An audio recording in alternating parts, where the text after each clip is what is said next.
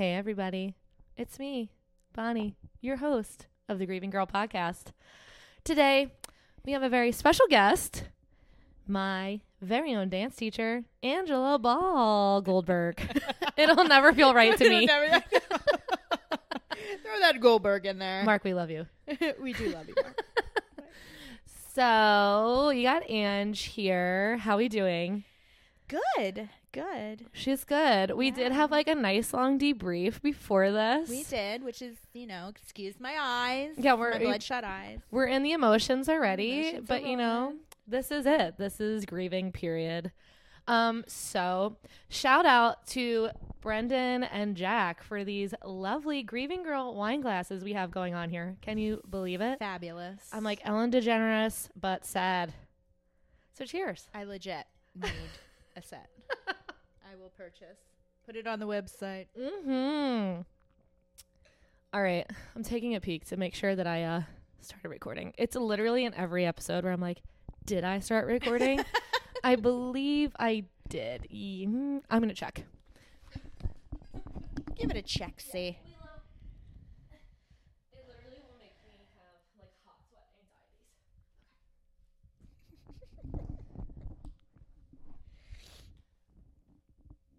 By the way, I love these pillows. They're like comfort pillows. Okay, that's I love that. that's what they've turned into. Yeah. Like, pick your emotional support pillow. Like, I know I heard you with the cat. You wanted. Yes, I was petting this like a cat. We Okay. also, because it's Halloween, now have Winifred Sanderson. Okay. All right. So she's our friend too.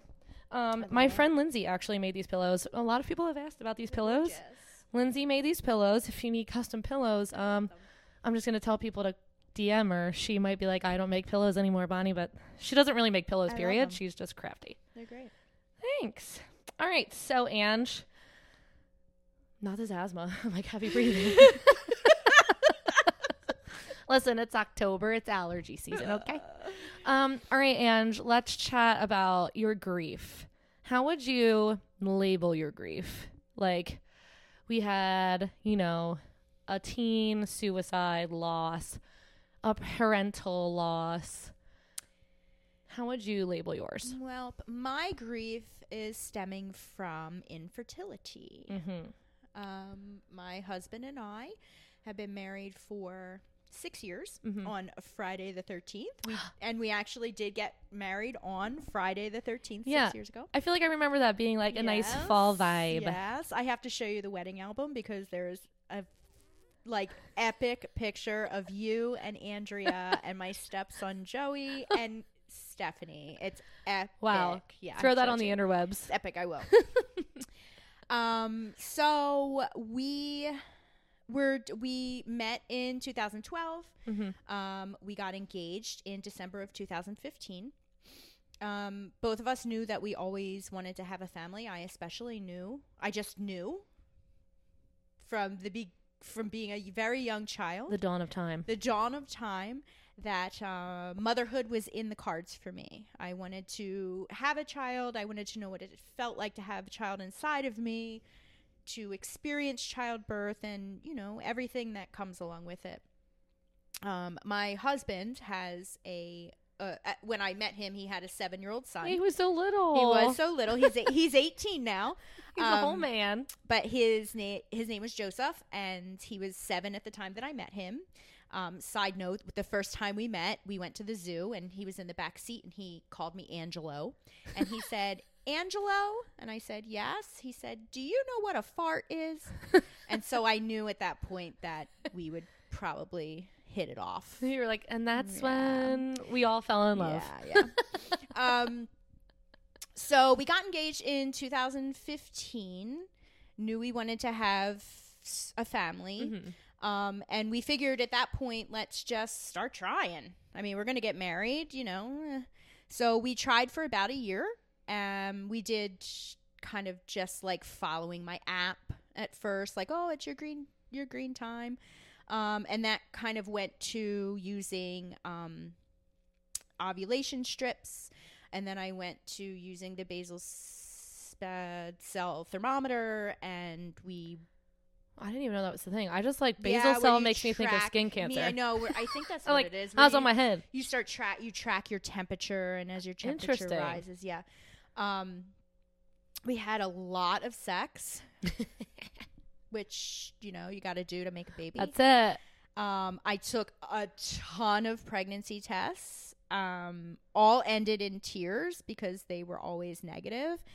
And I went to the gynecologist. At that point, about a year. So then we stopped trying because the wedding was approaching. And I was like, I don't really want to be pregnant. Still at this point, I didn't think it wasn't a possibility.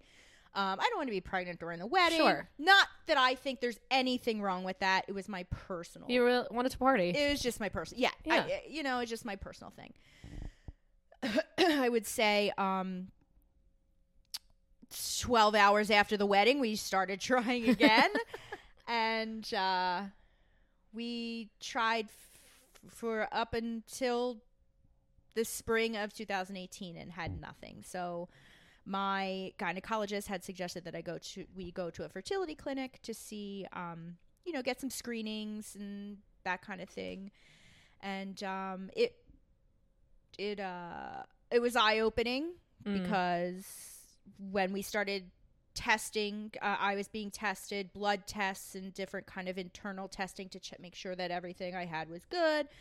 My husband was also being tested, blood work, and they did semen analysis and stuff, and they found that the first couple of his samples had 0 sperm in it, which is really unusual because my husband's was only 40, low 40, 43 at the time. Yeah. And he already has a child. Right. That it's his. Right. So we got sent to a urologist where the urologist did, that's a funny story too. We went to him multiple times. He had ultrasounds done, blood work done. I went with him every time. And actually the first time that we went, here's the funny story. Mark was in the room. I was sitting in a chair. The doctor came in. And he said, okay, what are you here for? And we were explaining to him, we were sent here by the fertility specialist. And he said, okay, Mark, go ahead and stand up and pull your pants down. And before I knew it, this doctor had my husband's junk in his hand in front of me. In front of everybody. So I'm like, and Mark side-eyed me and I side-eyed him. And we both started smiling and I just turned away and I just thought like, wow, those moments you never thought. Yeah. And the doctor probably does it 100 times a day. 100 times a day. And I'm like, well, this doctor's holding my husband's stuff. But LOL. Pardon me. Yeah, so that was kind of funny. After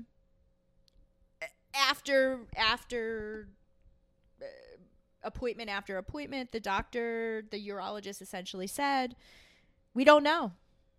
We don't know why sometimes there's sperm. We don't know why there's not. We just don't know why. And so we said, okay. Right. Well, you're the people with the answer. So there were some options he threw on the table of like surgeries and but to go in and to see if there's anything wrong. But there was like never a guarantee that was going to be, Yeah. So we put that on the side, and we pushed on with the fertility clinic. Okay. Because when he gave samples, it wasn't always nothing. Okay. It was a very low count. Just low. Okay. A lot. So they usually see much, much more. We decided to move forward. We started treatment, meaning I started my shots. It was almost 2 weeks of 3 shots a night in the stomach. At first it was like exciting. Well, first it was scary, and then I was like excited because then I started to think like, this is good. This is what's going to lead. This is going to do it. This is going to do it. Like this is always what I've wanted. If this is the way that I have to do it, this is the way I'm going to do it.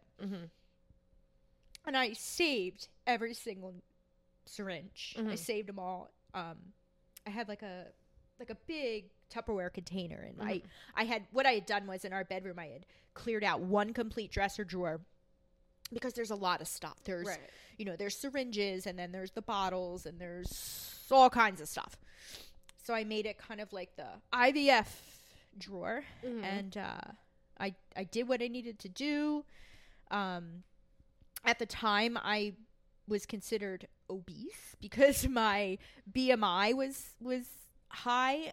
So at the same time as pumping my body full of hormones, I also had to try and lose 10 plus pounds. That was challenging. Yeah, that's a lot. Yeah. All at once. So yes, so a lot of emotions, a lot of craziness, a lot of arguments, a lot of fights picked by me. Don't blame me. It was the hormones. Yeah, I was gonna say, because your hormones are surging. Yeah. It wasn't the happiest moments of my life, but somewhere inside I found a little bit of that, just knowing that it was leading to what I had always wanted, which was a baby, a family. So it came time for, I did all the shots. It came time for the egg retrieval, which is done under anesthesia. I believe it was on a Sunday morning. My husband brought me over. We did the egg retrieval. The doctor came in afterwards and told me that he was able to retrieve 12 eggs, which I laughed and said, perfect dozen. Couldn't get 18. They didn't have any 18 packs, but the things you remember. I know. He said we got 12, so he said that's good. He said I wish that we could have gotten more, but 12 is good. Fast forward, 12 went to 6. And how does that happen? This is coming from I know nothing about anything. So, from what I understand, it's just the viability of the egg. Okay. Once it's removed and put where it needs to be put, it either survives or it doesn't. Okay. 6 of those were good enough to be take a sip. You want a sip? You take that sip. I know. I will. Just chug chug a lug. 6 of those were fertilized. That's the word we were looking for. Yes, I was like, in gestation period. Like, I am not a scientist. Now, I do know that because of the state of my husband's sperm, they actually did a procedure, which I don't know what it's called, but they actually take the sperm and they actually inject it into the egg. Okay. Instead of the egg kind of doing its thing. Yeah. Okay. All right. That makes sense. Okay. So we fertilized 6. Okay. Out of the 6, 3 survived. Okay. We then had a discussion about whether or not we wanted to do genetic testing. Considering that at the time I was 41, I was considered like geriatric, high risk. Which, like, I got a problem with. I like to take up, Ange takes her sip. I like to take up a fight. Okay? 35 is not geriatric. I understand way back when, children were having babies at 18 on the regular, like, not like the scandalous version, but like that was what it was. Like, you graduate high school and you start having children. So 35 seems geriatric. But, like, can we, like, find something new in 2023? The 35 might just be like mature.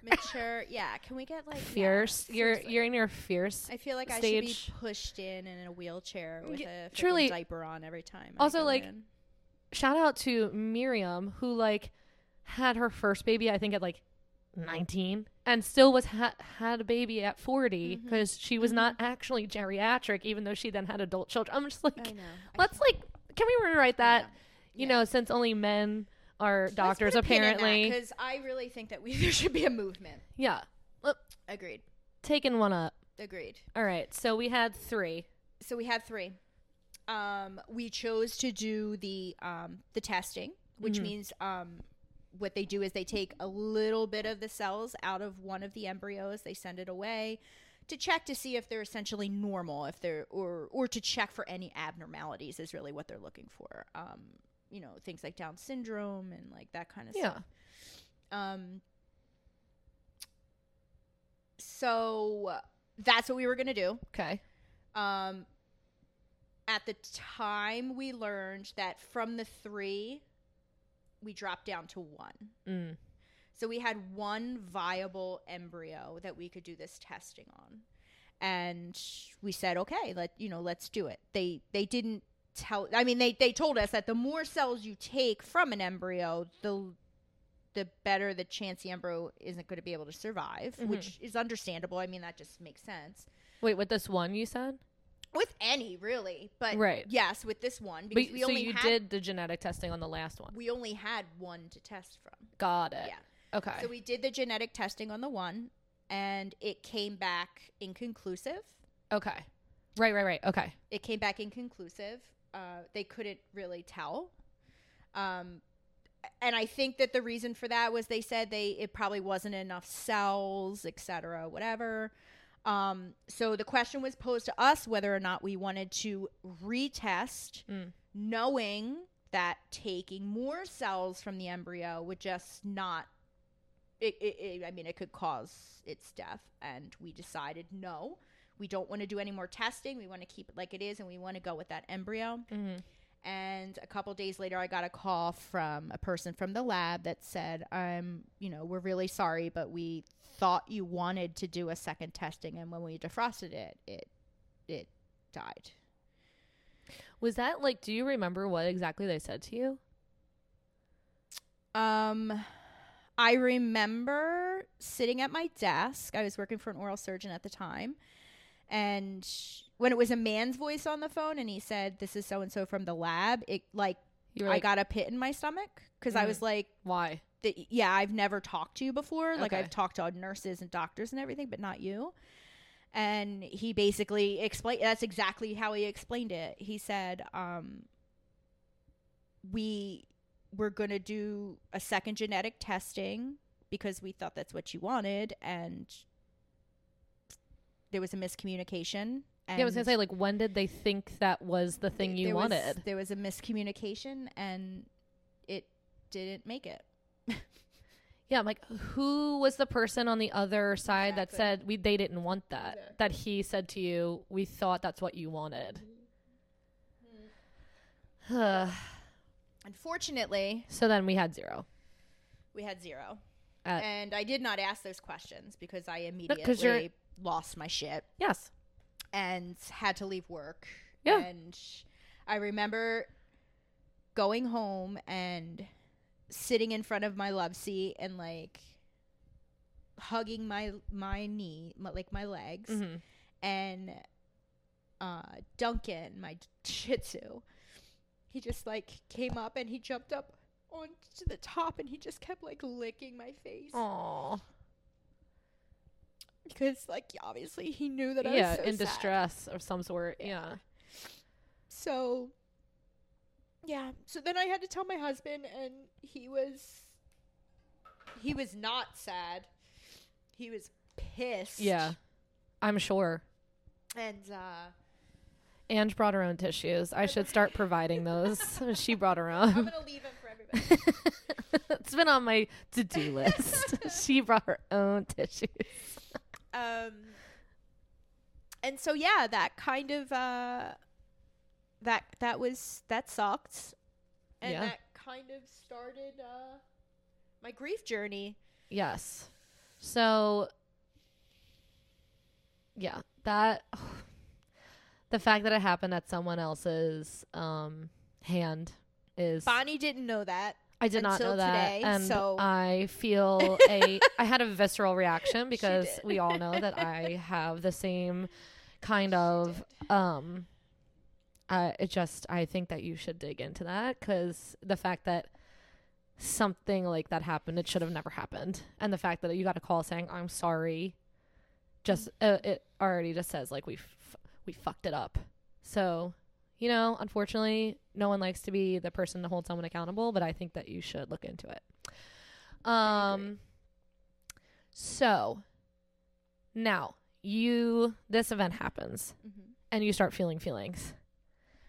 and you don't necessarily know what they're feeling, I would love for us to figure out how to verbalize going through grief and not recognizing you're even going through grief.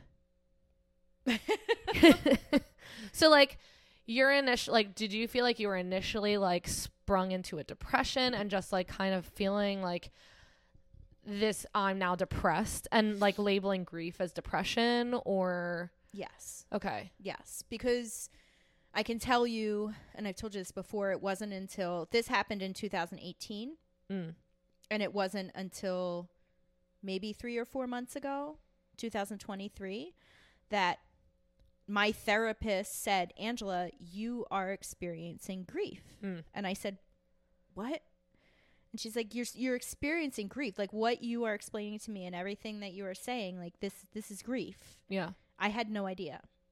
So to me, yes, when it happened, I have a history of depression.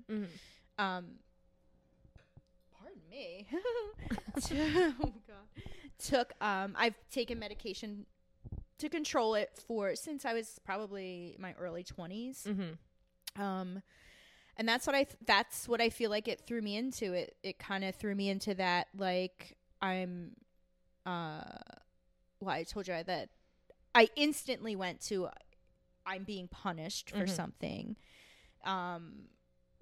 God or the universe or whoever it is punishing me for decisions that I made, for things that I've done, for things I didn't do, whatever. I beat myself up about it a lot because I blamed myself. Again, because of whatever decisions that I made throughout life, etc. Yeah, I think after that initial like realization that once we came to the realization that I couldn't do it again, because it's always an option to do it again. Number one, I had lost trust. Yeah. Just period. Number two, the whole regimen that you have to go through is really intense. Yeah. I mean, like, hormones fuck you up. Yeah.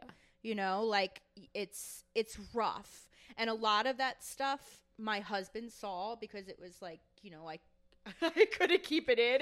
Yeah. You know? I mean, he's with you 24/7. But also, like, a lot of it I internalized too, which then led me deeper into a depression. Yeah. But then you also have to get up and pretend that everything's okay for the rest of the world, because I certainly wasn't sharing it with the rest of the world or my family or anything like that. I guess at that point I put it in a box and I put it up on a shelf. Yeah. And if it was out of sight, it was out of mind, and it just was what it was. And when it would come up, I would just take the sarcastic route, like, oh, must be nice. Yeah. You know, must be nice. Right. Must be nice to take your kids to the zoo. Must Right. be nice to... Oh, isn't that nice? Oh, yeah, you know. And then, like, when I would see, like, you know... See, a lot of my friends that I grew up with, because you have to remember I was 41. Most of them, my friends that I grew up with, already had kids. Sure. So I started seeing, when I was seeing friends having children, or I was seeing students having children. I'm sure that was because rough. I'm old enough to have dance students who are having children. It pissed me off. I was just like I was just so resentful. It's weird. It's anger. It's anger. Yeah. I don't know if it was, thank you. I don't think of it. It was probably as much resentment as it was anger. I was just like angry. Like, why was it so easy for them? Right. You know, like I mean, I have a friend who also had some fertility issues, and bim bam boom, she one time and she's pregnant, or like, yeah. And I mean, there are two things that I want to spiral off of this. So I want to just chat about, like, okay, so you can do this more than once. And your thing was just like, I don't want to do it again. And I don't want to do the other options, because, like, I saw this being like, I'm going to have this baby with my husband, and this is how we're going to do it. And I think that that's like an important thing, because I think that like people, even like me, I'm like, okay, sure. Like I'm 34. Sometimes I forget how old I'm like, I am 34. I only know how old I am because my birthday was 2 days ago. Okay. I'm like, I'm 34. I mean, even Addison the other day was like, I'm 47, by the way. Addison was like, do you have kids? And I was like, do you want me to have kids? She's 3. And I was like, ma'am, first of all, if I'm going to have kids, we need a lot of money, because I'm going to need a nanny, because like there's nobody here for me to have them with. But you know, like there's always a thing in the back of my head where like, okay, well, if I have the funds, I can freeze my eggs, or if I have the funds, I can do XYZ, or I could adopt, or XYZ. But it's like that point of just like, no, if I'm going to have kids, I want to have them this way. Like, is I'm sure very common, because I think when people, if you were to share your story to someone and someone go like, well, why don't you just adopt? It's like, well, that's I've experienced that. Right. And it's also like, that's not necessarily helpful right now. Right. So like, I know I just asked you, but this is after a 20-minute conversation of like, and that's like off the table, correct? Yes. Like the inclination for a lot of humans to just be like, well, just like, why don't you go adopt? Like, oh, that's the easy thing. And it's like, sure, that is an option, but for you and your family, that's not what you wanted. That's not what I wanted. Right. My journey, I wanted to be a specific way. I mean, I wanted to meet someone that I loved, have a child with him, experience pregnancy and all the terrible things and all the wonderful things that go with it. I wanted to experience a gender reveal. I wanted to experience right. You wanted all of the it. whole package. Yeah, the bells and whistles. That's how I wanted it. Right. And at the end, the beautiful, beautiful gift. Right. Is my baby. Right. My baby. Right.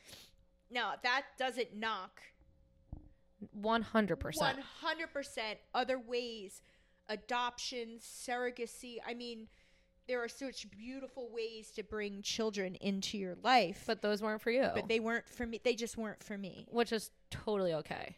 Yeah, and I think that's like an important like note. I agree. For when we're having these conversations, because I think something that's awesome about social media is like conversations about all of this have like women have just been like, fuck this, like unleash the voice, because like for some reason in society, like we've been very silent about like all of this, because you know, like apparently, you know, all of our worth is in our uterus. Yep.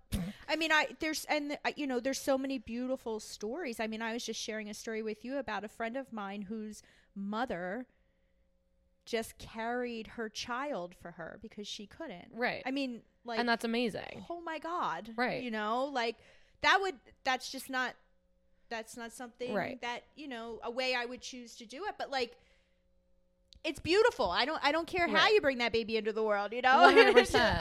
I'm like all for babies. 100%. I think it's just important to note, like, as we have these conversations, to like put, you know, like just go through what you're going to respond with before it actually comes out of your mouth when you're having a conversation with someone who's like, I couldn't have the baby the way I wanted to. That like, we don't just need to start like throwing out ways to fix the problem. Agreed. And that's like a grief thing also. Yes. Of like, it's okay that you're going through this and that you're sad and you're uncomfortable and like this is where you are in your like life journey, and it's okay for a friend to just sit with you in it. Agreed. And like, you know what? Even when there are more ways to, you know,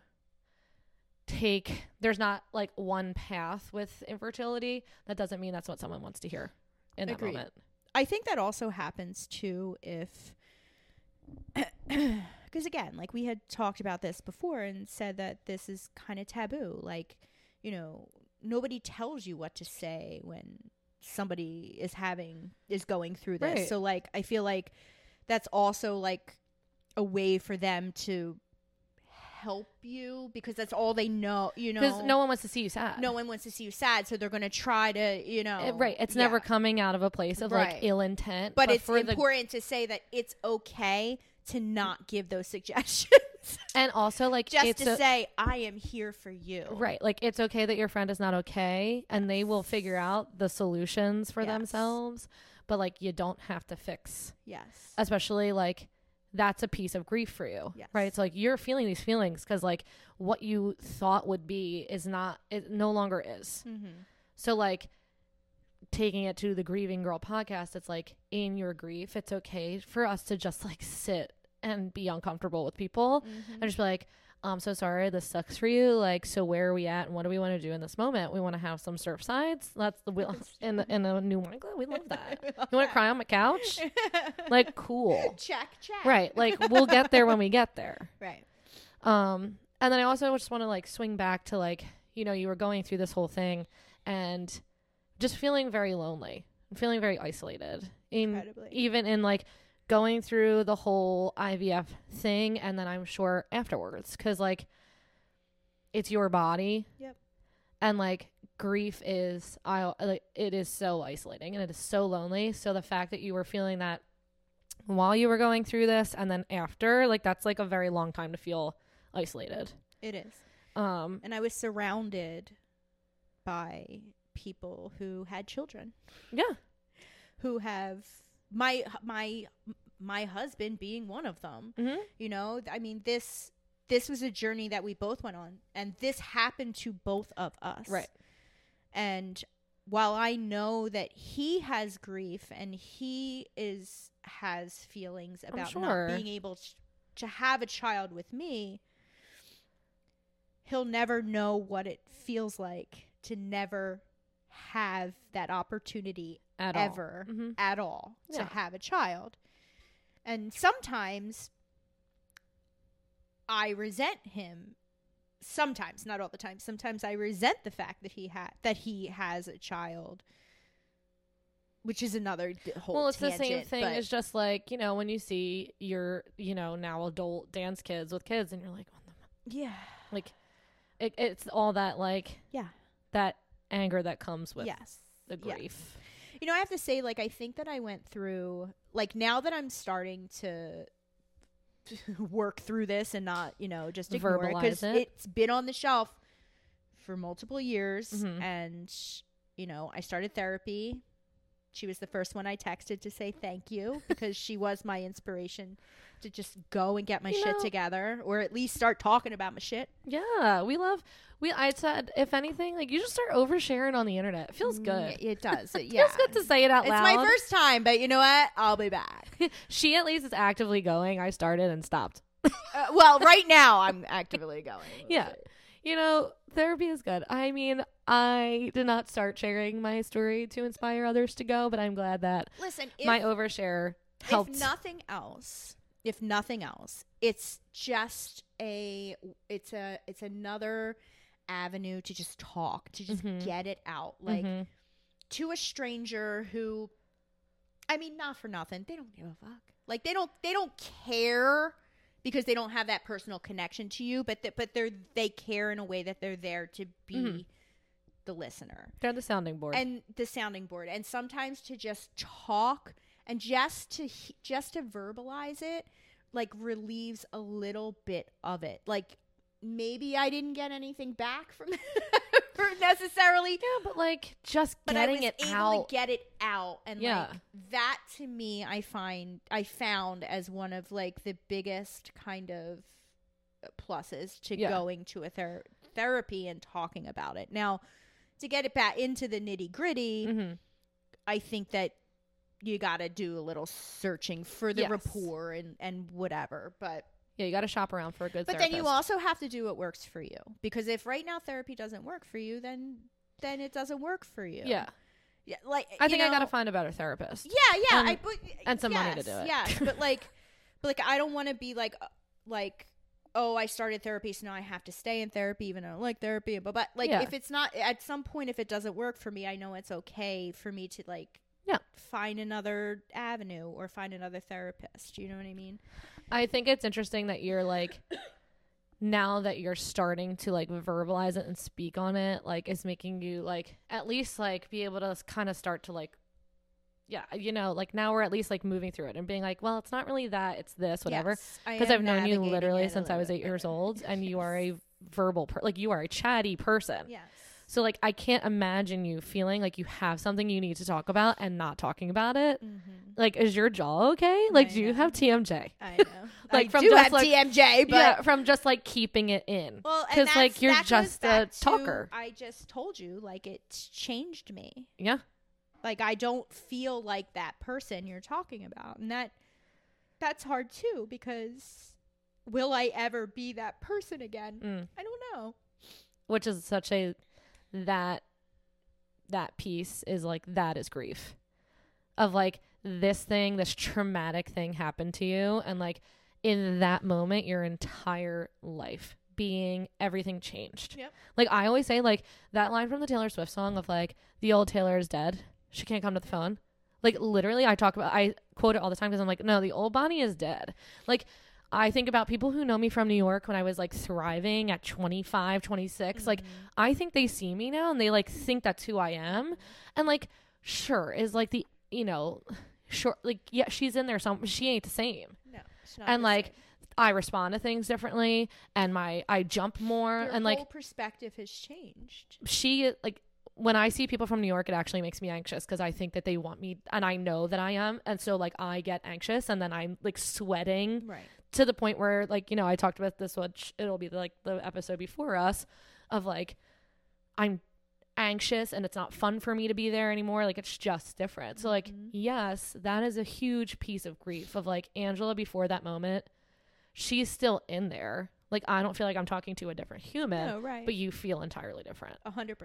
Yeah. And that sucks. And that's sad because you didn't ask for that to happen to you. And somebody actually did it themselves, which like, circling it back to, we're going to dig into that because it shouldn't have happened. Right. So now you're dealing with the outfall of all of this turmoil and emotional distress. And like, you know, it puts stresses on you and your relationships and your family dynamics. And like, you didn't do that. Somebody else did that. You're right. Don't talk about anger. Don't get me. I'll get fired up real quick. Ask me what my triggers are. So I feel like this is a good place to take a brain break now that I'm all fired up. We love them. I forgot to do them in the last 2 episodes and I actually could like feel it. So I'm like, we're going to continue to remember to do that because it's easy to like keep going, but exactly why they're here. Because like it gets heavy. Right. All right. So Ange and I decided that our brain break is going to be about Real Housewives of New York. The revamp. Yeah, the revamp. All right. I would like your main character energy. Who do you think is the main character? Who do I think is the main character? I think it's Jenna Erin. Like I think Jenna and Erin are. I kind of agree. Are like the. Because you know why? Because I think they're like the like quintessential like New Yorkers. Like I feel like when you see them, they're New York. What they do is New York. How they talk is New York. Everything they do is New York. Yes. Like Jenna is like Soho. Yes. And then Erin is Upper West Side. 100%. 86th and Broadway. Yes. Like I feel like I've met those people 100 times and nannied their children. Sai gets on my goddamn nerves. Because really? You know what? I just think she is. I guess sometimes. You know what? I'm hot and cold with all those girls. Yeah, well, we're still getting to know them. We are. But it's the last episode. Can't wait for the reunion, though. Like, we're legit coming up on the reunion. What That's are we going to talk about? Cheese? Like, I just. Yeah, like, why don't we feed each other at parties? I guess I felt like. I mean, it was a new season, so we did have to meet them and, like, see who's going to stir the pot. Friends. They're forcing friendship, so you kind of have to, like, see that. But, like, Sai comes off so ignorant sometimes that I'm just like, dude, like. Yeah. She's interesting to me because I feel like she is somehow getting away with playing Switzerland. Yeah, I can see that. But it might just be because she's like, yeah, I left and I'm not mad about it because I was hungry. And like maybe that's what makes her Switzerland is because people just take her for what she's saying. Okay. She's not really. Now, I want to know, what do you think about Jessel? I think Jessel is like so out of touch. Now, I heard a rumor, and I don't know. The up and coming Tribeca comment. I was like, are you I know, new? Right? And this goes to that. Up and coming. I don't know if this is true or not, but I heard a rumor that she moved to New York for the show. Where was she living before? I don't know. Hoboken? I didn't really look into that. All right, well, we're going to dig into that because that makes. We should dig into that because really if that's true, then all of those comments make sense. Right. Because she doesn't know New York. And I'm like, girl, Tribeca, that. And also, flat can we iron? just visit really quick with her husband going to frickin' For the soup? Where did he go for? Vietnam? Yeah. Oh, yeah, she's going to Vietnam. He just goes for 24 hours. Somebody's either on that plane or at the end of that plane. Agreed. When they asked the guys, like, what would you do if you didn't have sex for a year and a half? And he was like, I'd start sleeping with other women. I was like, that's the most honest answer. And It like really that, is. Her husband seems very simple. It really like, is. He Now, doesn't. Bravo Bros. Do you listen to Bravo Bros? No, but I should. They're from Philly. Oh. Yeah, and they do all Bravo shows. It's all Bravo shows. I wonder where Bravo Bros be hanging out. I don't know. Check it out. Bravo Bros. One All used right. to be a professional baseball player, but he had like hurt his knee or something. So he got laid up on the couch with his wife and got far too. Kind of, yeah. I think that's how it goes. I but actually you should love listen that. to Bravo Bros. But they have really good insight on a lot. But they were like completely like disgusted by that whole dinner conversation between Erin and her husband. And yeah, it was kind of gross because like they were talking about swinging and like I was like, Jesus Christ. When like Erin and her husband were giving like she was like, we're New Yorkers. I was like, yeah, but that's like New York in the time of hair. Like I didn't know the Upper West Side was so into my it. number one in that show. Uba? No, I mean Uba's okay. Uba is the cousin of the girl that's on Dubai. You know, I don't watch Dubai. I watched Dubai. It was good. Is it good? Yeah. All right. Uba's okay. She's fine. Bryn. We love Bryn. I love Bryn. I hate Bryn, but at the end of the day, I always come back to loving Bryn. She's giving the comedic relief that the show needs. She's giving the comedic relief.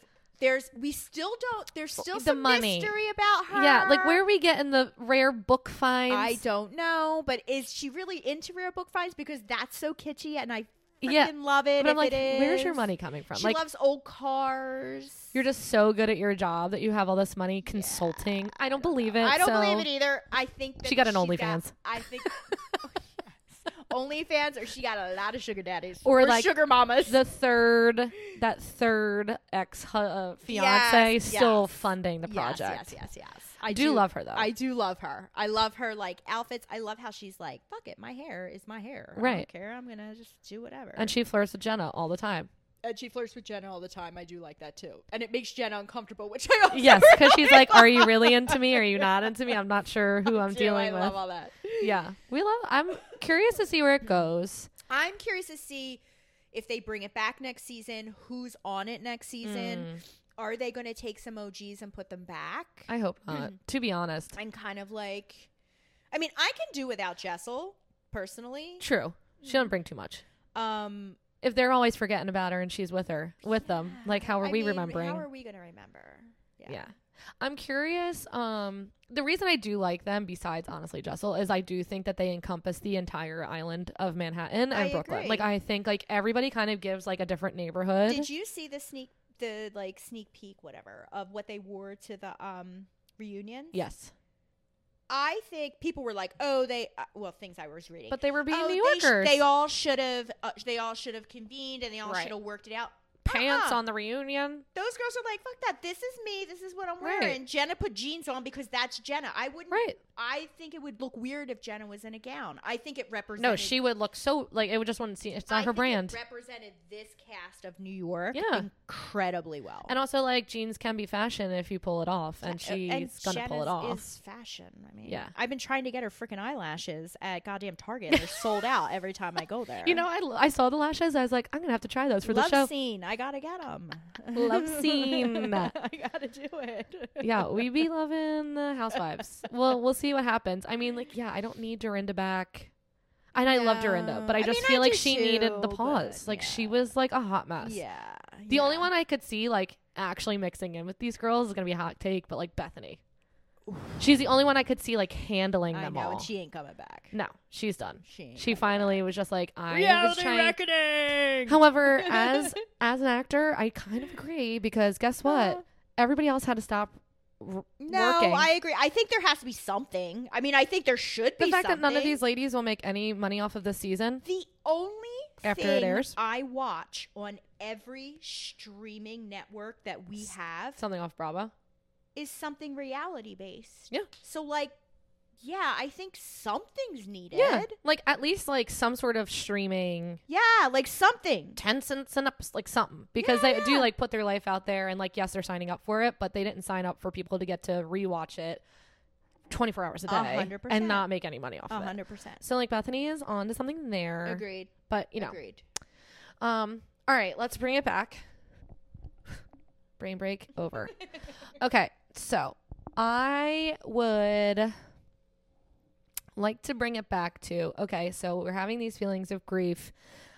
You're feeling very in the thick of it because like now we're just starting to really talk about it because it just like kind of came to the boiling point. The top of the box hath popped off. So what do you find besides verbalizing it is helping you? Do you find that you're finding no help anywhere? Are you finding yourself like kind of like pushed into the corner? Because there are definitely days where like the only reason I feel like I cope is because I have because of Instagram, really. Because I was just like, how the fuck do I get back on Instagram where I like talk to my phone to my friends and chit and chat and like just like don't acknowledge that. So like really Instagram was like 90% of my coping. Writing in a journal is 10%. Is the only reason that I'm able to cope. And now because of that, I'm freely able to just tell people like, yeah, you have to say goodbye to me because I have abandonment issues because I didn't get to say goodbye to either one of my parents. So like I like having a final like, you could say goodbye to me and then linger for 10 minutes and I'll make you say goodbye to me again. I'd be like, you're really leaving now? Okay, goodbye. Because like I like to have like a clip on it. Right. And like I only know this from like talking and doing. Right, of course. But it's allowed me to acknowledge those things in my day to day that trigger me and freely just be like, I can't have that because it's my, I can't eat that. It's my mom's favorite candy. You know, because like I just can't put it, I just can't. So what about you? Are you feeling like you're on your way to finding things? Do you feel like you're still looking for them? So I think that this is all very new. Like it's all very new to me because like I said, I put it on a shelf and it was in a box and like every once in a while I'd be triggered, but I like immediately put it back in the box. So now like the box is down, it's open. I'm exploring it and I'm making connections. I try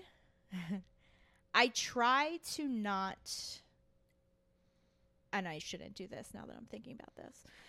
I think my therapist would tell me not to do this. But anyway, I try to not let it come out around my husband because I'm very protective of my husband's feelings. And I don't want him to bear any of this responsibility at all because I love him so much and I don't want him to feel like it's his fault at all because it's not. So I tend to do a lot of just internalizing, but doing things like, you know, I notice what I do. Like, you know, when we go to Target, I don't take the route past the baby stuff. Totally. Ever. And if I do, it's by default. It's because I couldn't go any other way. And can't believe you just did that. Exactly. I also, which is more of avoidance, but I also, it's so weird because like I love babies. Yeah. Like babies make me smile. Like, right. You know, like we were out at the supermarket the other day and we saw, I don't know what it was, Baby Day at ShopRite. Like freaking A, there was like the most adorable babies with like bows in their hair. And this little kid had this like little Eagles jersey on. And it was like the cutest thing I've ever seen. But I think distraction right now is kind of my major thing. Yeah. Like I'm trying to get through American Horror Story. Have you seen? I started it and it's all about, I literally only got through like 30 minutes, but it's very prevalent right in the first episode. So trigger warning for anybody. Don't watch AHS with Kim Kardashian. Period. We watched it like last night trying to get through the episodes because I really love American Horror Story, but like I'm not in it Like I'm like on my phone. I'm like not in it because like I don't want to not watch it because of him. So I think that right now my major thing is like I'm distracting myself. Like it's distraction. But honestly, distracting sounds like that's better than stifling. Yes. That sounds like progress. That like, okay, we are acknowledging that it's present, but like we're choosing You're right. I guess I never really looked at it like that. We're choosing to just like look at it from afar. You're right. It's at an arm length. You're right. I'm not ignoring it. You know, I will acknowledge it, but I think I just kind of push it back for me to just deal with by myself. Sure. Which like I feel like I'm your therapist right now. I'm like, I'm going to give you homework. And I think the homework you should, because my therapist is doesn't just give me to homework. like I'm sure Mark knows that you're like not okay. And like, like obviously, but just to be like, I just need to acknowledge that I'm not okay to you. And like, I'm going to do my best to get through, like I'm just moving through it as it comes and goes. But I just want to acknowledge to you that I know I'm not okay. And I know that it's because I'm grieving whatever like whatever is happening is pure grief. So that he can be like, I know you're grieving.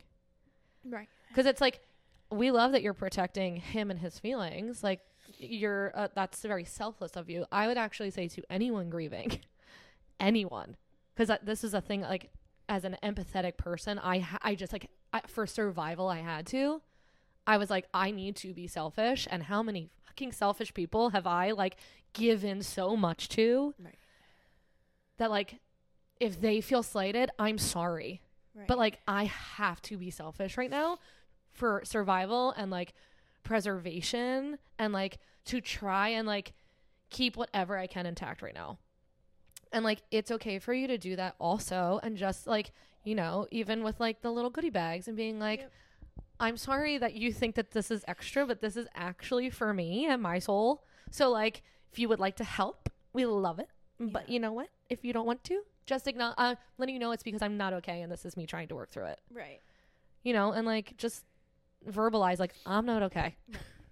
Right. It goes a long way. And I know saying that to him, he would appreciate it. He would take it. Like he's a very like, yeah. I don't think anybody else on this planet could handle me the way he handles me. Mark, she's so in love with you. Wow. Coming up on the how many year anniversary? 6 years. 6 year anniversary. It's all still there.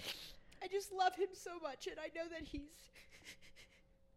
there for it. He's there for the shitty things, and he's there for the good things, and I know we're in this together. But for you, Angela, to just be like, I need to do this for me, might go a really long way. Right. Because like, you shouldn't feel so in your turtle shell. Yeah. Which you're gonna feel anyway. Like, I always talk about my life. Like, I feel like I stand in the room, and it's that shot in a movie where the room is spinning, and it's full of people. And it could just be a room with you and Mark, and the room could still be spinning, and he's there. But, like, you shouldn't have to always feel that way. Right. And it might just be you saying, like, for me, I just want to say this to you, and I already know you feel this way, but for me. That makes sense. You're right. Just, like, it's okay not to be okay. You don't need to pretend for anybody, including yourself. It's okay to not be okay. It is okay to not be okay. Because ain't nobody okay anyway. It's Again, true. It's like we're all going through it. I'm like, in which like layer on this like food pyramid would you like to label you're not okay? But like no one is okay. No one is okay. And if we just talked about mental health more, oh my God, 100%. maybe more people would walk around less with a stick up their ass, like they have it figured out. Let's teach our kids how to help their friends who are going through a bad time, or what to do, or what to say, or what to recognize. Like, can we do that? Right. Because I feel like that would be so much more productive in today's day and age. Right. So many kids, just working in a doctor's office for the years that I did, kids on antidepressants and anti-anxiety medication, and like, I mean, so many. Yeah. Like, we need to help we need to teach our kids how to help each other. Right. That's what we have to do. Like, that's what we should be focusing on. Right. And also, like, as parents, like, acknowledging when your kids aren't okay. And that's, like, not even like I've done something that my kid's not okay. Like, everyone's wired differently. And that doesn't mean you did anything. But you know what is more helpful for your kid? To be like, all right, like, what's making us anxious? Like, let's do this. Like, let's do that. Even, like, my nephew Mason, he's a wild man. We love Mace. Mace is on a different level. We love. But we went on the pirate ship. Oh yeah, together. Yeah. Okay. First of all, I haven't been on a pirate ship since my mom died, and as everyone knows, this central nervous system, she ain't the same. She fires up real quick. She used to get like a nice start. Now it's like you touch, she goes. Oh God. So like I haven't been on the pirate ship in eons, and he's like, I want to go on that. He's tiny. He's a little guy. Like he's a little guy. So I was like, all right, we're doing it. I forgot how high that shit went, and I'm shaking. But like, how many times have I been on it in my lifetime? Not more than I should be shaken. Right. So I'm like, and then he's little, and we sat in the middle so that we weren't actually hitting the actual height because he's tiny. So I was like, we're gonna go moderate here. Oh God. No, moderate was not moderate. We were all the way up, and I could tell that he was starting to get real scared because he got real quiet, whatever. And I was like, you gotta put yourself aside.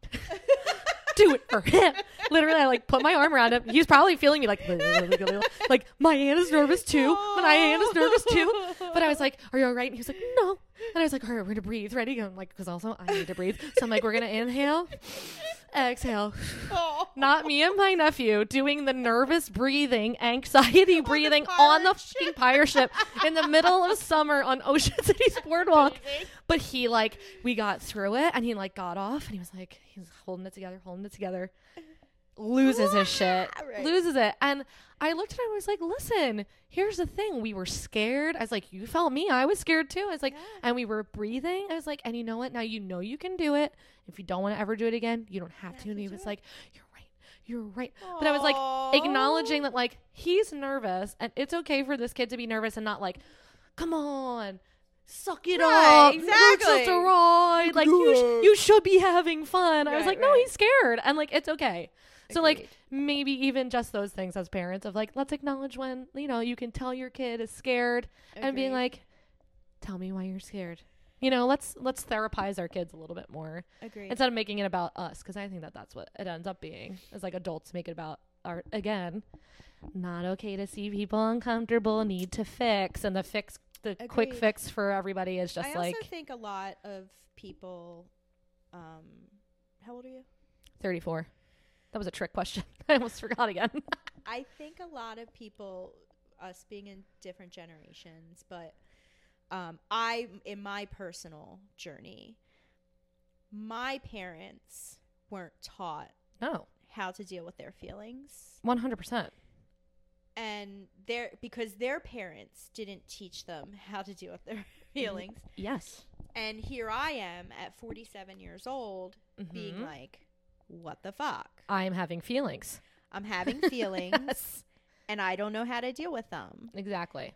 But I want to deal with them. Mm-hmm. See, I'm the icebreaker. That's very true. Yes. You are right at that place where it starts to change. Okay, we need to stop this shit. And I need to get off and I need to figure this out. So I've just entered that part of my life as well. So I think that there are a lot of things coming together at this particular time in my life that I need help with. I need to figure out. I'm 99.9% believe I'm in perimenopause.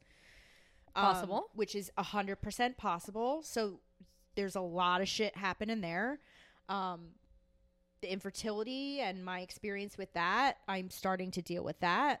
I am realizing the things that I was not taught over the course of my childhood and my upbringing on how to deal with things like feelings and such. So I think all of those things coming together is like the perfect storm. So at this point, I'm really trying to prioritize the things that are really, really heavy on my heart Mm-hmm. and just my being right now. Mm-hmm. And I think that right now is the infertility and the dream that never was, Mm-hmm. and how I can live with that. So Yeah. I think that that's where my priority is right now, should be anyway. And then, being married and like, There's a lot going on. there's like all this stuff, because I got married late, so it's Yeah. not like I've been married for years. So like, I'm only 6 years into a marriage, so there's marriage things, and I've only owned a house for 5 years, so there's house things, and like I feel like, Yeah. I did a lot of this stuff very late, Mm-hmm. and it's all Everything happening right now, like, everything all at once. yeah, everything all at once. So And that's overwhelming as fuck. it's incredibly overwhelming, and I have a tendency, being very familiar with depression, because it's a very comfortable, Mm-hmm. familiar spot for me, Mm-hmm. that's where I go into my depression cave, because I don't want to deal with any of it. Mm-hmm. So it's me going there first. Yeah. I think is my number one That's your defense to that's your natural. it. Yeah. Like that's where I want to be. Like I Mechanism. just want to go in my bedroom and not come out. Yeah. And I have. Sometimes that's nice. And yes, but it's not very productive, and it doesn't take care of anything. Yeah.